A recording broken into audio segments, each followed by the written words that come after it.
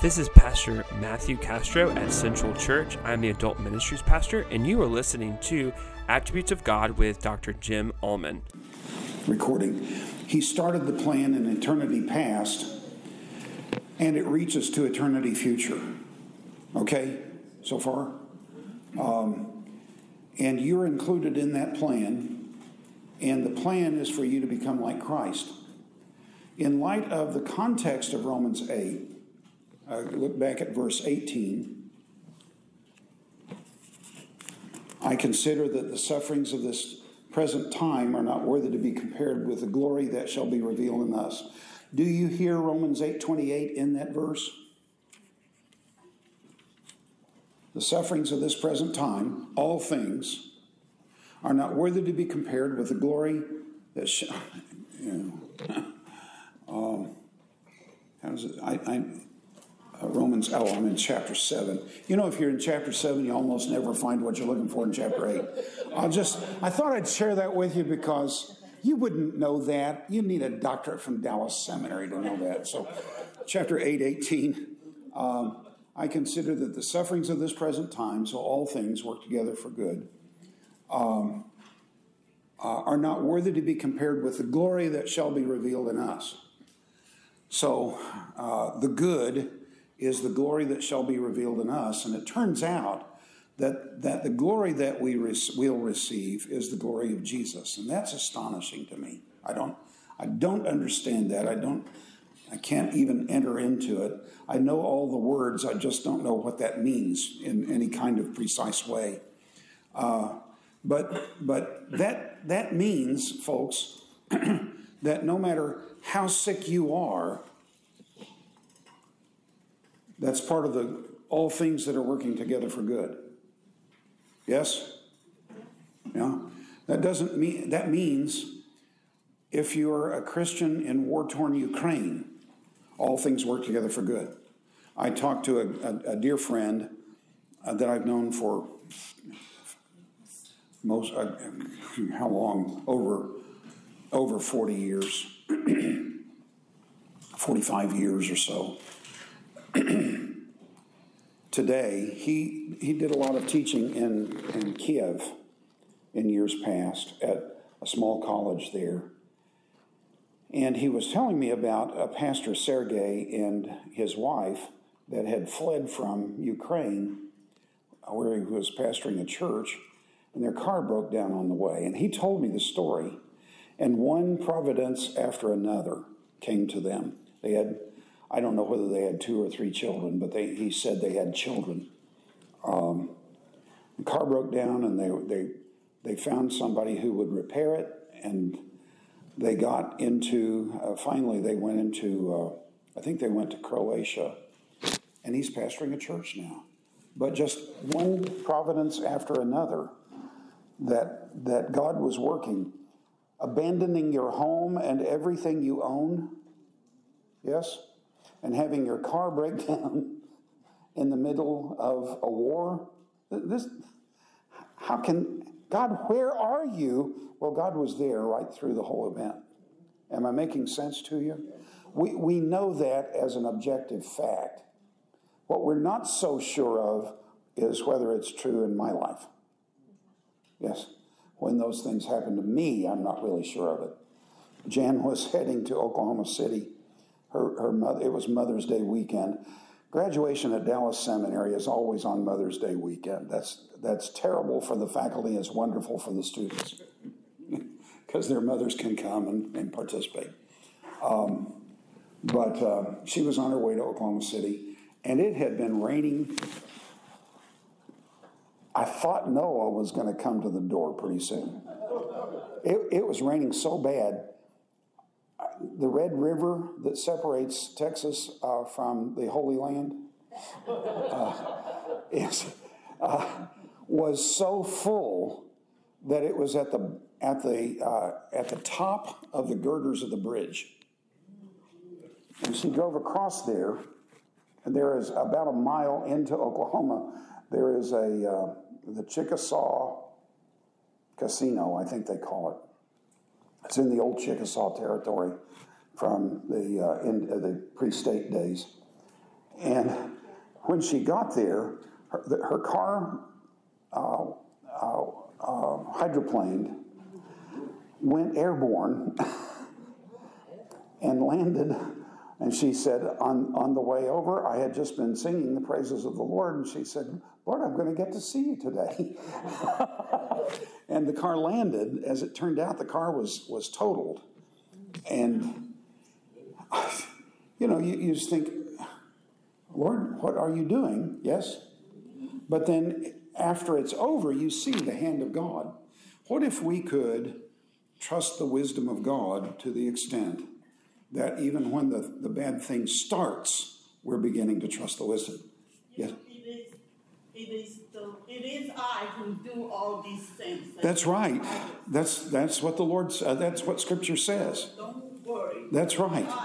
So if God is wise, I need to know what His plan is. I need to know something about His will, and that's why I have included this section on the will of God in this. One of our problems in talking about the will of God is that we really don't know what we mean, because we mean various things at various times. Well, it was the will of God, or I need to know what the will of God is about this. Are you with me here? So I'm asking, this is the way I was raised, folks. Some of you were too. You've got to find out what God's plan for your life is and get right in the middle of it and stay right in the middle of it, because if you don't, you may miss the plan of God for your life.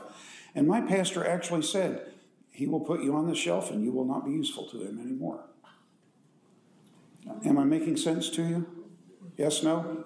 Some of you have this in your background. Pardon? No, it's not. And that's why I wanted to include this, especially after talking about the wisdom of God. If God is that wise, then is He going to leave it up to us to figure out how to find the will of God for your life? Well, no. He hasn't given us any guidance on how to get the will of God for your life.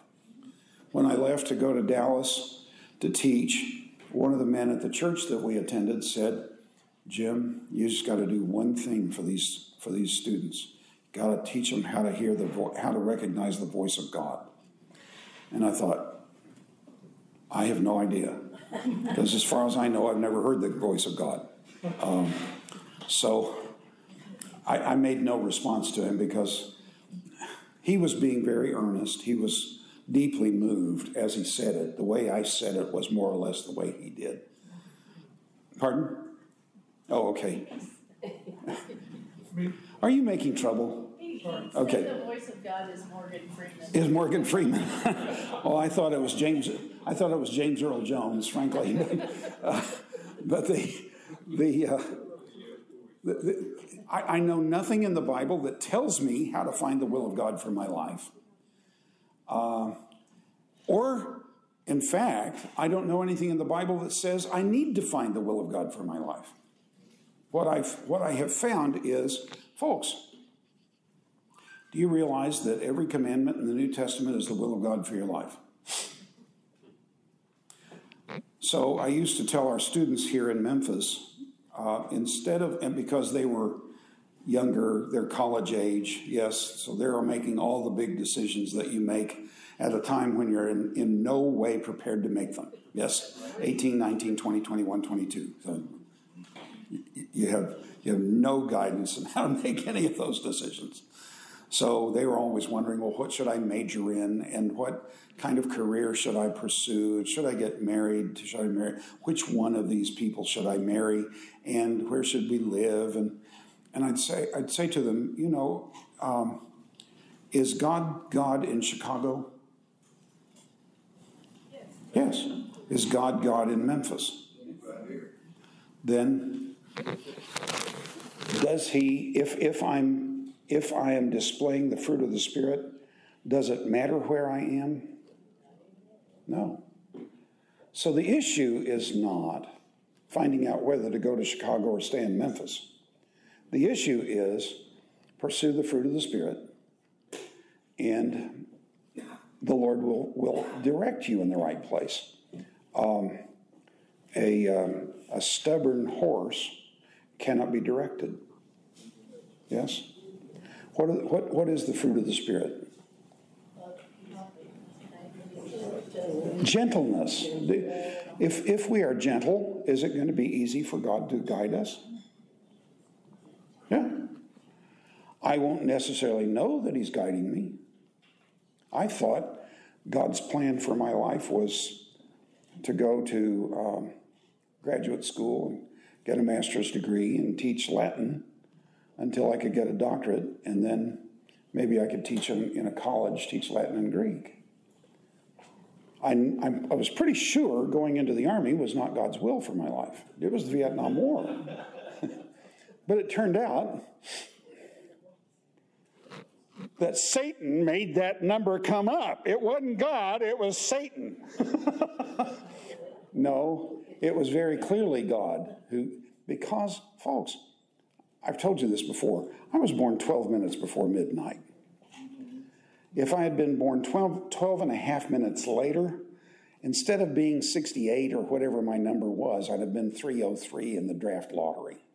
Now, those of you who are of an age, what does 303 mean during the 60s and 70s? You're safe. You're not going to be drafted. Not going. And I said to my mother, why didn't you wait 12 minutes? She said, if I had known how important it was going to be, I would have.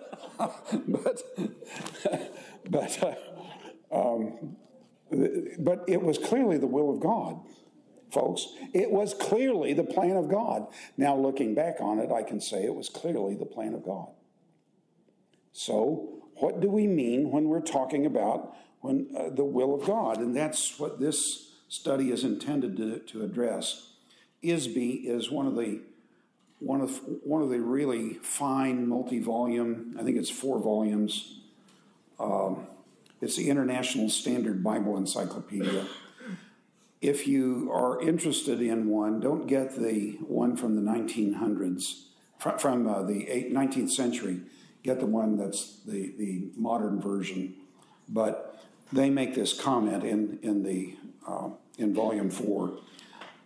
The biblical understanding of God as a person who created persons in His image recognizes in God the characteristic of desiring or delighting in certain things or people, as well as the capacity to choose and initiate one course of action in preference to another. This is the will of God. Do you follow this? So far as we've gone. The Evangelical Dictionary of Theology says it is necessary to make distinctions within the will of God. And this is part of our problem. When we talk about the will of God, do we mean the crucifixion and resurrection, or do we mean, should I turn left or right at this next corner? And there are people who use the will of God precisely that way. It was just the hand of the Lord on me that I turned right instead of left. Well, it may be. Who am I to say? But that's not the point of this. The article goes on. Thus, God's will may be said to be both necessary and free. It is free over against creation. God's will is not bound by His creation. Okay? Yes, no? You get it? All right?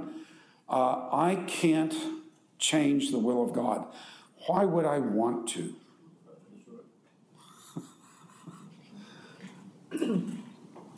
Now, there are some things I would have changed in my life if God had said, Jim, what do you want to do here?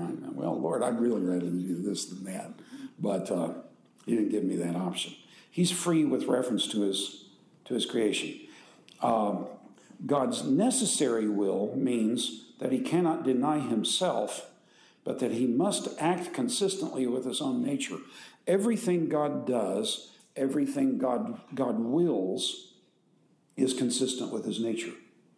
So going back to that basic description of God that we introduced the first night and have repeated nearly every time that we've been together, God is a spirit, infinite, eternal, and unchangeable in His being, wisdom, power, holiness, justice, goodness, and truth. 11. God can't make an unjust plan. So as a child of God, I can never think that God is unjust. In the Psalms, they do question the justice of God. And in the midst of pain, God understands our pain, knows it better than we do, and knows what it costs us. And so in our pain, when our pain is speaking and not our faith, God understands that. It's not wrong to say what you actually feel to God. It's right. Do you notice that people with whom you have a love relationship, you can say hard things to them? Yes? Because they understand you. And there might be some contention. My son-in-law is co-pastoring a church now called Grace United in Little Rock. And they have merged with two African American churches, and it's a real experiment. I happened to be there for their Christmas celebration last December, and I met the other man who is co-pastoring with Joshua. He's called affectionately in Little Rock Bishop Arnold, and I said to him, I want you to realize one thing. I forget who said this. It's not new to me. Relationships are fostered through conflict.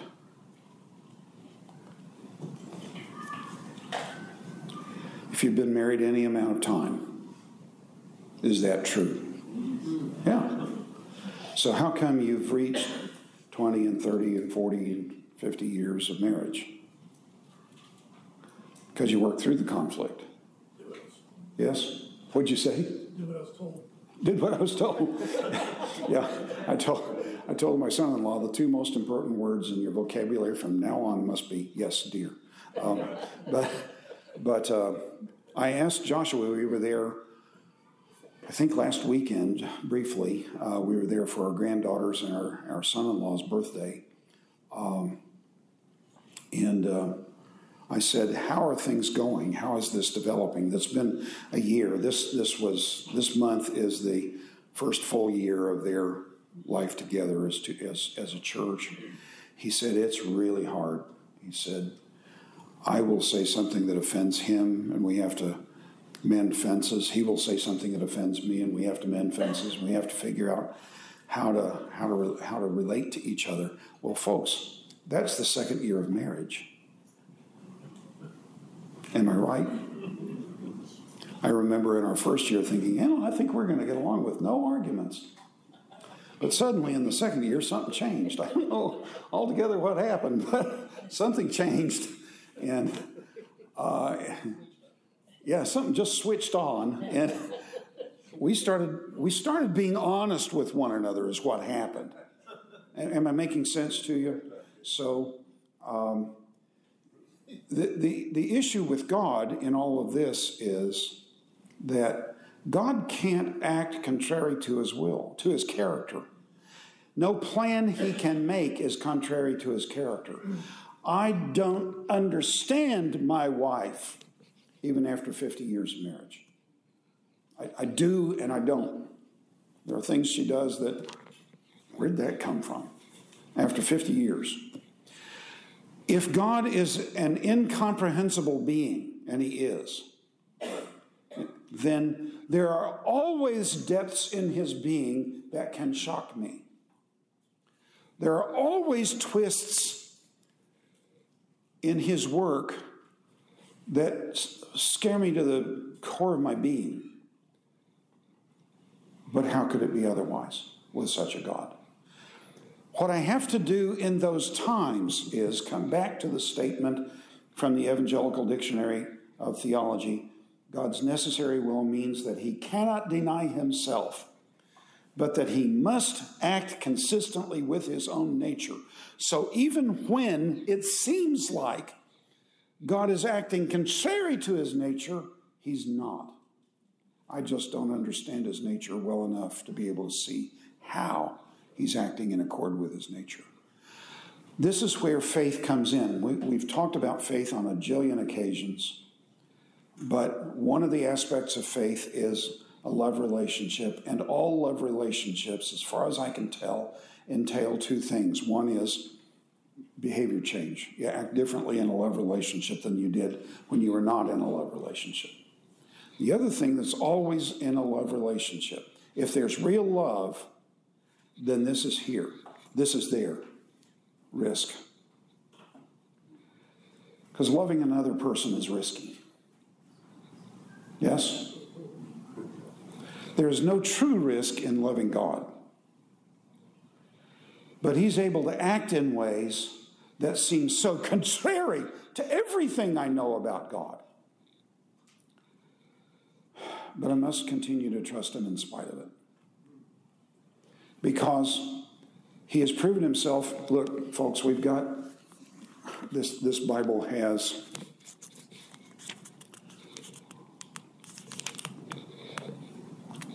paper that I can't turn. 1,751 pages in it. There are 1,751 pages giving testimony to the unchanging, unflinching faithfulness of God to his own character. Why should it change with me? Do you follow? So the necessary will of God is that part of his character that determines everything he can choose. God cannot choose genuine evil. We'll talk later about the problem of evil. We're going to talk about the goodness of God before long. And after we talk about the goodness of God, if God is so good, how come there is evil in the world? And there is evil in the world, but God can never choose himself to do evil. So, whatever misery is in my life, I must trust those 1,751 pages. And then I had 3-4 courses in church history. I got to trust church history. Yes? Because in church history, God has not failed his people. Yes? And I got to trust the word of the martyrs of our own day, of the 20th and now the 21st century. I got to trust that. Because they, many of them, not all, went to death singing the praises of God. So if they can do that, whatever little problems I'm facing are huge for me. No headache is small when it's yours. But when this little problem of mine comes up, how can I throw that in the scale against all of that and say, well, God's not faithful now? Am I making sense to you? This is part of what faith is about. You trust God even when there's no real reason, no obvious reason for trusting him. Some things he wills necessarily because of his nature. He wills life. Some things he cannot do. He cannot lie, he cannot die, and he cannot deny himself, my favorite professor said. God cannot lie, he cannot die, and he cannot deny himself. So these verses are really important here, and it's from that same Evangelical Dictionary of Theology that information comes. In the will of God, though, we can discern 3 distinctions. One is the decretive will of God. The decree of God is a reference, Erickson says in his, I forgot what CDT stands for, Concise Dictionary of Theology. This is a reference to God's will as bringing certain things to pass. He is regarded as the initiator, the crucifixion of Jesus, the incarnation, the resurrection. These are the decretive will of God. Your birth. I asked a stupid question one day in a Romans class. There was a medical doctor in the class. Are there any MDs here tonight? I don't see any hands. This was just as dumb. Dumber than a post to ask a question like this, but I said to him, in any conception event, how many different persons could be conceived? And he kind of looked cross-eyed for a moment. How do I even answer that question? It depends on how different the person has to be a different person. Yes? So if I was born not with dark brown hair, well, I was actually born with carrot red hair. But if I had been born with black hair, would I be a different person? Well, no, probably not. But he said millions. What does God mean when he says to Pharaoh, for this reason I raised you up?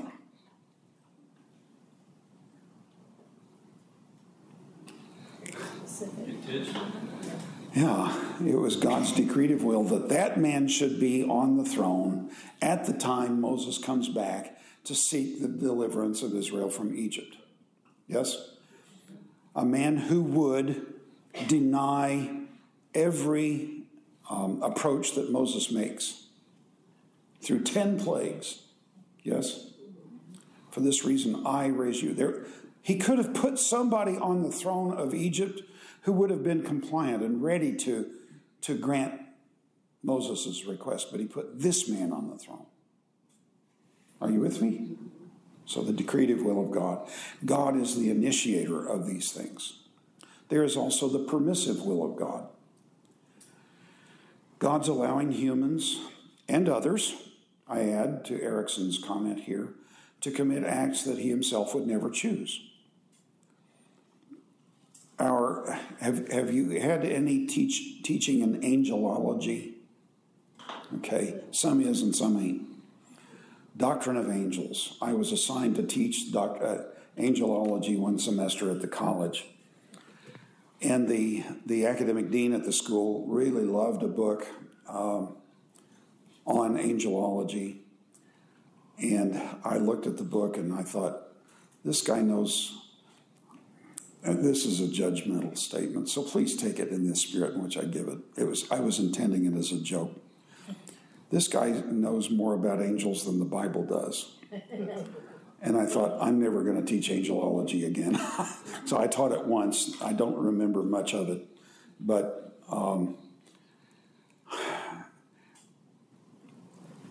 how does anything exist? How does any being exist?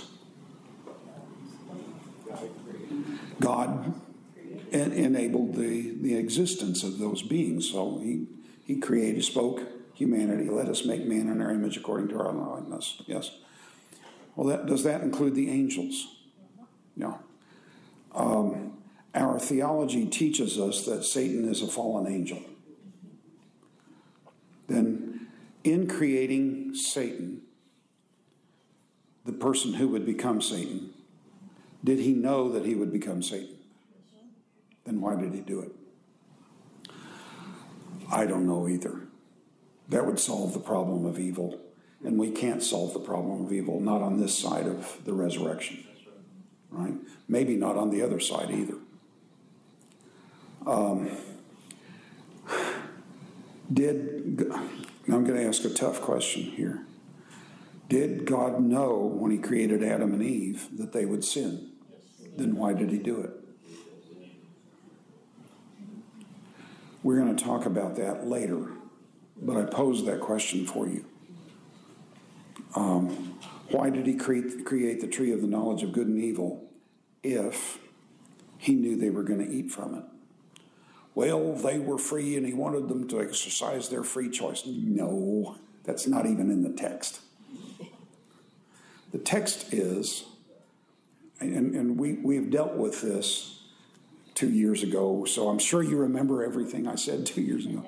But in Genesis 2, when the woman saw that the tree was good for food, but every tree in the garden was good for food, and she saw that it was delightful to the eyes, but every tree in the garden was delightful to the eyes. The third issue is the problem. She saw that it was desirable to make one wise. She has quit trusting the Word of God and started trusting the word of the serpent. Eating the fruit is only the effect of sin. It's not the sin itself. It's a disobedience, but it's not sin itself. The sin is unbelief. And it's not a matter of exercising free will. We've talked about free will in the past here this fall. And I reiterate, folks, the two definitions that we use for freedom, or one definition that we use for freedom, is really a dead end if you think about it. We talk about freedom as power of alternate choice, that a free person always has the opportunity to choose any option presented to the will. And when I introduced that definition, I asked you, is God free? What would you say? Is he able to choose any option that is presented to his will? No. He cannot sin. Okay? Then God is less free than you and I are. Or isn't it the case that God is more free than you and I are because he has no sin? And our sin has made us unfree. We are not free in any sense of being able to choose any option that is presented to our will. We don't have that freedom. I can't jump off a building and will to be back up on top. I can want to be back up on top. I can't will to be back up on top. Yes? I couldn't will Jan to marry me. I had to ask her. Yes? Am I making sense? Right? So what is freedom? And I gave you an alternate way of defining freedom. Freedom is the ability to choose spontaneously, without coercion, in accord with your own nature. Okay? Are you with me? God has that, and you and I have that. Problem is, when we're lost, what is our condition spiritually? Dead in trespasses and sins. If we're dead, how many choices can a corpse make in the sphere to which he's dead? 0. So I can make no choices in the sphere that relates to God because I'm dead to God. Are you with me here? All right. So, freedom is important. The ability to choose spontaneously, without coercion, in accord with your nature. So I can choose to jump off a building. I can't choose to be back up on top. So when I chose, or when I think I chose to accept Christ as my Savior, without coercion. Was that? No coercion. No coercion. Did you feel coerced? No. No? You didn't have freedom at that time? Yeah, you did. You acted without coercion. You acted spontaneously. But what God had done is work in your life. So so here, the permissive will includes all the things that would be contrary to his, where did I go? The decretive will includes all things, including sin, that he intends to use to carry out his plan in whatever field he's acting in. I have this, God being infinite, surely this is not the only thing that our world is not the only thing he's doing in all of eternity. So in whatever field he's working in, he is free to do all that's in accord with his nature. The permissive will entails the notion that he will permit a certain amount of deviation from his preceptive will. We'll come back to this in a little bit. What would a preceptive will be?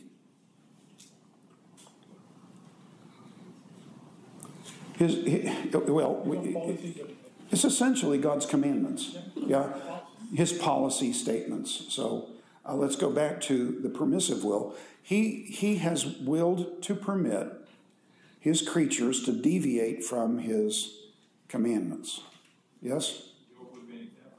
Job, yeah, and Eliphaz, Bildad, and Zophar, and Saul, and David, and Adam and Eve, and Cain and Howard, and so he has for good and righteous purposes allowed sin in this world. And why? Well, one of the reasons, folks, is what is God's purpose in anything that he does? To bring glory to himself. Is he so self-centered that he has to have people? He's not happy unless everybody's around singing his praises.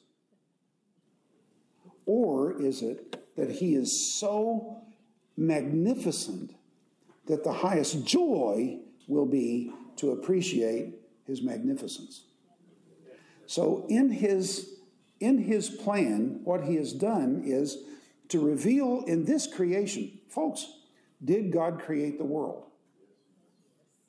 God has a revealed will. Yes. Yeah. And then he has his sovereign will. That's right. So we cannot get that mixed up. So in creating this world, what is it that this world is the best possible world to reveal? What is the attribute of God that the angels don't understand? Salvation. No. Mercy. Say grace. Grace. Folks, without fallen people, God couldn't show his grace. This world is the best of all possible worlds for revealing the grace of God. Okay? Okay so far? Does this make sense? So the permissive will, God's allowing humans and others to commit acts that he himself would never choose, but, and I would add to what Erickson says here, but it is to achieve a great purpose that's beyond simply this violation of his will. God's permissive will says how is his will to permit whatsoever he thinks fit to permit or not to hinder. He thinks fit to permit, while what he so wills or determines so to permit, he intends also to regulate and not behold as an idle, unconcerted spectator, but to dispose all those permitted acts unto wise and great ends of his own. And that's what we have to hold on to when evil is ruling in the world, and evil is always ruling in the world. But when evil is open-faced and is not hid behind the mask of civic duty or civil religion, when evil is out front and confronting us, we must hold on to the fact that God has permitted all this unto wise and great ends of his own. What those ends could possibly be are beyond us to understand. But one day they will be revealed, and we will look back and marvel at the wisdom of God in creating this world as he did. That's tough. And this is really difficult to read, so I'm sorry for that, but it was written in the 19th century, so we have to kind of work with it. Luke 7:30, the Pharisees and the lawyers rejected the purpose of God for themselves, not having been baptized by him. This word boule in Greek is a word that also means plan. In the plan of God, it would have been possible for the Pharisees and the lawyers to embrace God's plan and seek baptism from John the Baptist, but they didn't. Then we have the preceptive will of God, God's commandments. Luke 22:42, saying, Father, If you are willing, remove this cup from me. Nevertheless, not my will, but yours be done. This is a good indication, a marvelous place to see the true humanity of Jesus. He has a will that is different from the will of God. Yes? As God, he has the will of God only. As man, he has a true human will. And he doesn't want to go to the cross. He knows what it's going to cost. Yes? But he is willing to submit to the preceptive will of God. This commandment I have from my Father, Jesus says in the Gospel of John. I lay down my life and I have the authority to raise it up again. I don't have the right to lay down my life in suicide. See, Jesus could conceivably have avoided the cross. Maybe some of you remember an old song. He could have called 10,000 angels to destroy the world and set him free. He could have called 10,000 angels, but he bore it all for you and me. Why? Because he submitted his will to the will of the Father, even when he knew what it was going to cost him. You and I don't know what it's going to cost us. Yes?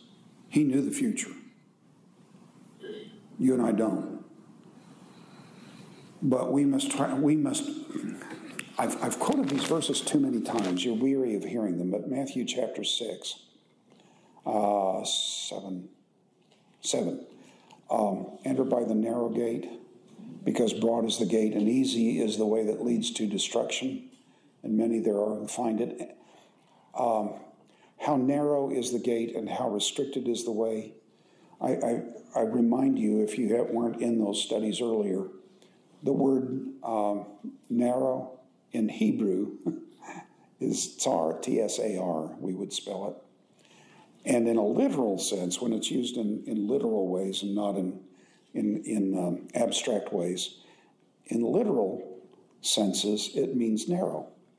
When you're in trouble, you're in a narrow space. And some of you are old enough to remember, give me land, lots of land. Yes? So don't fence me in. Jesus is talking about the way that he is going to the kingdom. And the way that he is going to the kingdom is going to lead to his death.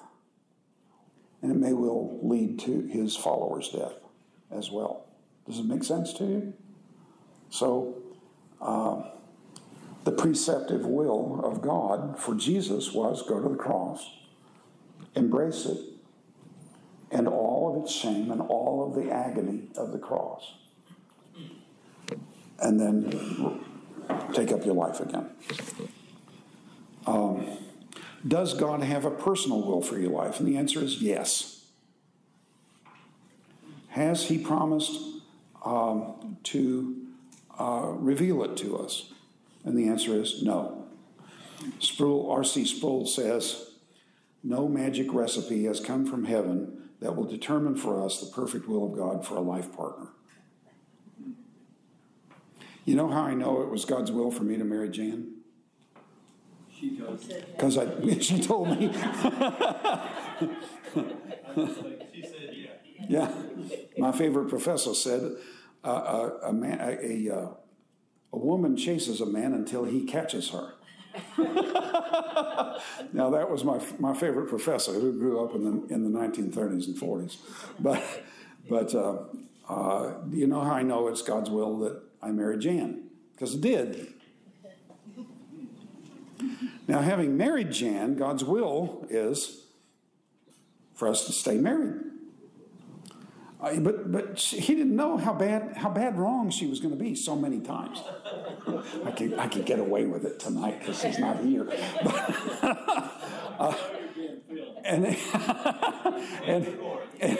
And recorded. And she didn't know how wrong I was going to be at certain times. Are you with me here? But it don't make no never mind. Because it's God, yeah. What for the children of God, what happens is God's will. Am I making sense to you? And an unbeliever might say, that's just an excuse. I know, but it doesn't matter what they say. I'm just telling you what Scripture says. So, no magic recipe exists. You have been told all of these things, some of you, all of your life. You need to pray and get in fellowship with God, confess all known sin, have your fellowship restored with God, and you're spiritual. And when you're spiritual and you're doing the will of God, then He will reveal His will to you, reveal the next step in the road. Thy word is a lamp unto my feet. You don't need to know the end of the road. You just need to know the next step. Amen. And that was great preaching. It just doesn't follow Scripture. It takes passages out of context and doesn't help us much. Philippians 1:6. I am sure of this, that he, and this Jan would say is her verse. I am sure of this, that he who began a good work in you will bring it to completion at the day of Jesus Christ. So, did God begin a good work in your life? Yes. Then say again? Does he do that for everybody? This is about believers. So has he begun a good work in your life? Then he's working it out. But that doesn't begin until you believe. I can't say that because he started out with the process of convicting me of sin. Well, and he made you together. So it's predetermined. We're not dealing with that right now. We may have to later, brother, but we're not dealing with this. But look at Philippians 1:29.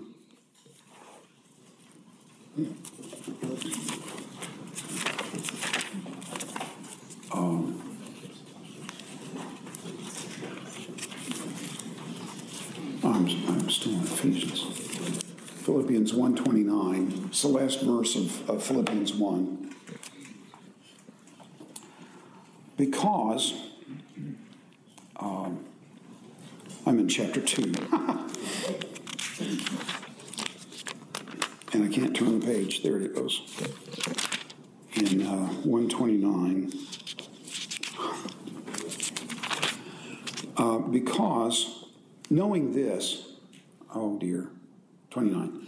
Because for the sake of Christ, it has been given to you. Who gave it?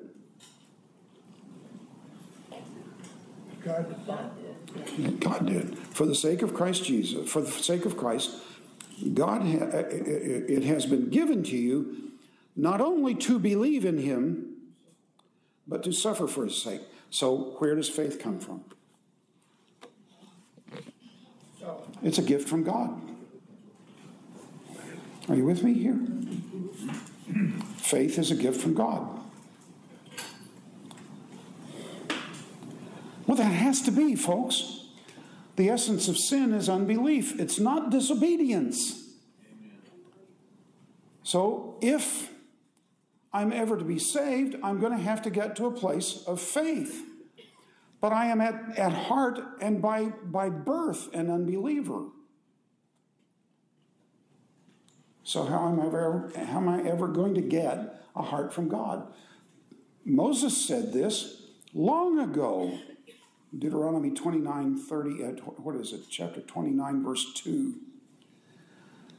You with your own eyes saw all that God did to Pharaoh and to Egypt and to all his land, those great plagues which he did in Egypt. But to this day, God has not given you eyes to see, ears to hear, or a heart to understand.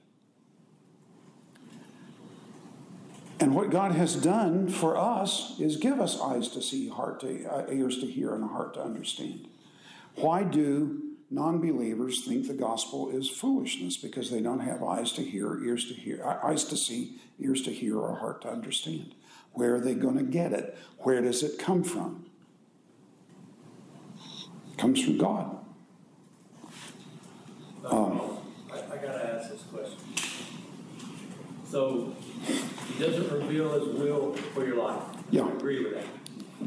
But we follow and we seek and we get out. So I've taught all my kids this, I'm either wrong or right. We pray to him, we seek. Yeah. And as I tell my kids, he tells you in your gut, that's what your conscience is. You feel good about it. Doesn't mean you always make the right decision. God, you told me, and it was wrong. So I wouldn't go that far, you struck my lightning. But you pray about things, and I've had God audibly, just shy of voice, tell me, like when I was trying to leave my airline job 3 years prior, and I did. And I was crying about another job, and he said, I gave you a job 30 years ago. It's at the airport, go to work there. I said, yes, sir. 3 years later, he let me retire and provided me a house and all that. And I'm not saying that to pat myself on the back that I listened. I've never listened, and I've never been patient, but one time I was. And it rewarded me, and it's helped me to this day. That said, he doesn't reveal, but are we just happenstance? And we just roll along and hope? No. We pray. We trust. We trust. You get involved in what you know to be the will of God. Obviously following this. Yeah. 1,700 pages. Yeah. But, you pray about and you. Well, here's the point. You get involved in what God has commanded his people to do.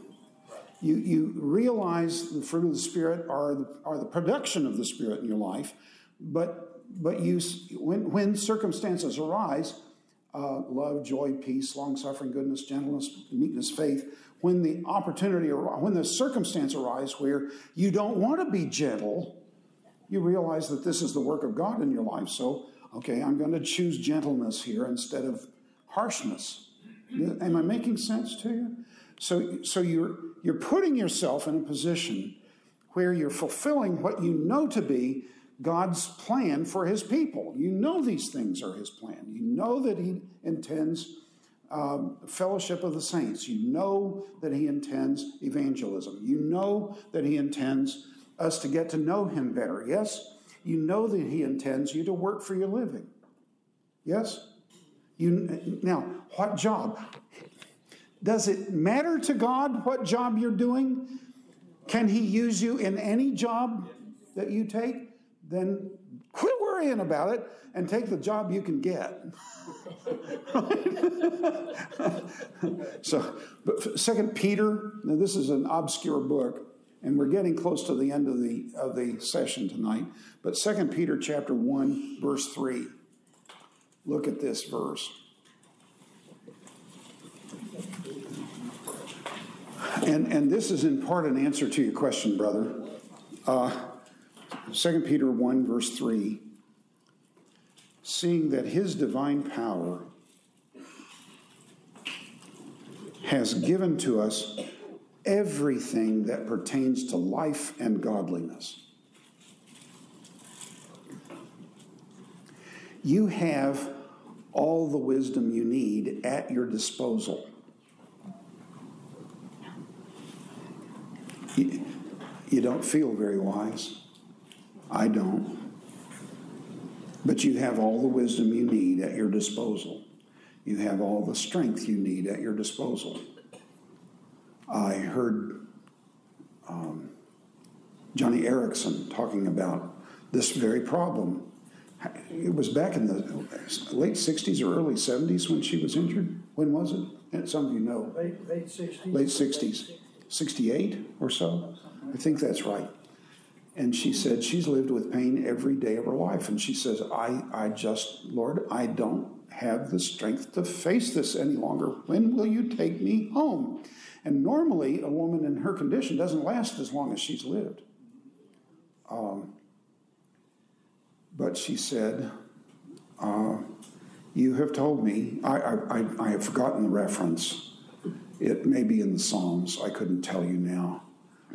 But it's a verse I learned from a missionary book that was called Greenleaf in Drought Time about missionaries in China in the late 40s. And one of the verses that they quoted for themselves was, as thy days, so shall thy strength be. I don't need strength for tomorrow. And I don't need strength for all day. I just need strength for right now. Our daily bread. Our daily bread. And it could be even necessary bread. There's a lot of trouble in translating that specific statement. Ephesians chapter 1 says the same thing that we read in 2 Peter, but 2 Peter says it in such a pointed way. He has given us all things that pertain to life and to godliness. So when you're confused, you can trust that God has not sent the confusion, and you must come back to basics. Who is God? What kind of person is he? What are his characteristics? What has he promised? And you risk yourself on those promises day by day, and you watch to see what God does. Which one was that, Pete? Chapter 1, verse, I'll tell you in a second here.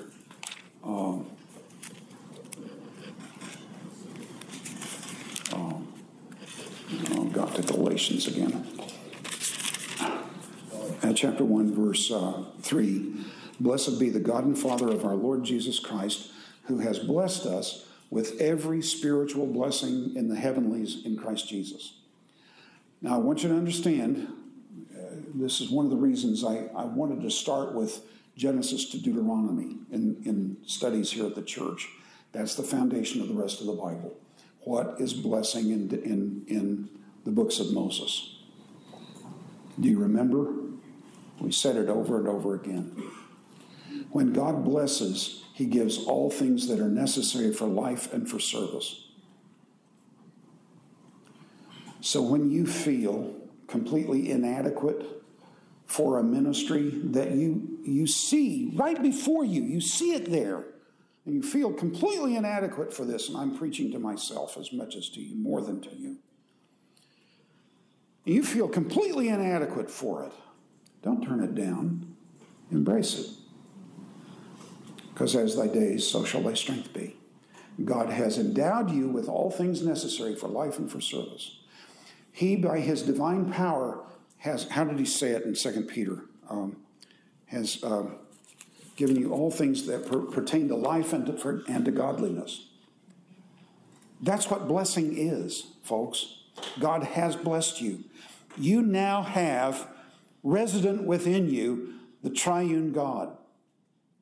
And having resident within you the triune God, their purpose is to reveal themselves through you. They, them, they, he. What shall I say? The three persons have the intent of revealing the greatness of God through you, and the only way they can do that is through your weakness. You know, like,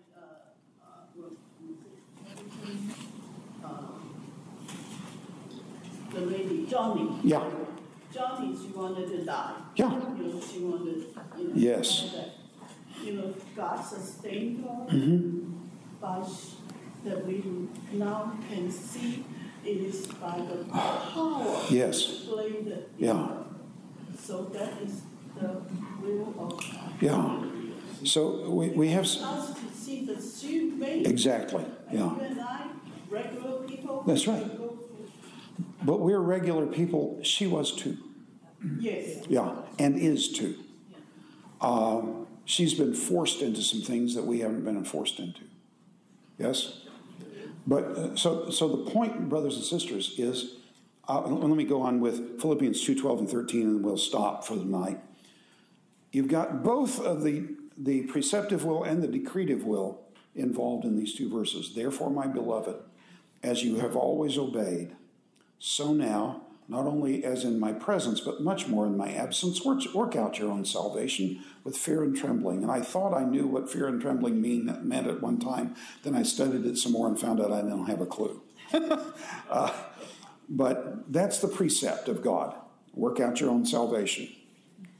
I think work out here should be thought of in terms of working out a math problem. If you have a formula before you, the answer is actually there. I just can't see it until I sort out all the elements of the problem. Yes? That's why you meditate. Pardon? That's why you meditate on the word. Yeah. So work out your salvation. Carry it out. Do what God has commanded you to do. For It is God who works in you both to will and to do for his good pleasure. I don't even want to do good if God hasn't already given me the desire to do it. Even as a child of God, I don't want to do good unless God has already given me the desire to do it. And when there's something good that I don't want to do, I must trust that God will enable me not only to do it, but to do it with joy and the awareness that I'm bringing honor to God. So, the will of God. Let's close with prayer. Father, these subjects are hard for us sometimes, but if you are who we're seeing that you are, then these things must be true. And if they're true, then the proper response for us is to bow before your majesty and to trust you in everything that comes to us. I don't want that, Father. I want you to make things easy. I want to have Bluebell ice cream every day and not have to face the consequences of it. But you have called us to a life like Jesus. We are on the narrow way that could lead to death. It led him to death. Teach us to embrace it and to see your greatness in the process. For Jesus' sake we pray. Amen. You have been listening to Attributes of God with Dr. Jim Allman. If you're new to Central Church, you can check us out at centralchurch.com. You can get more information about our ministries and our classes. We hope to see you back.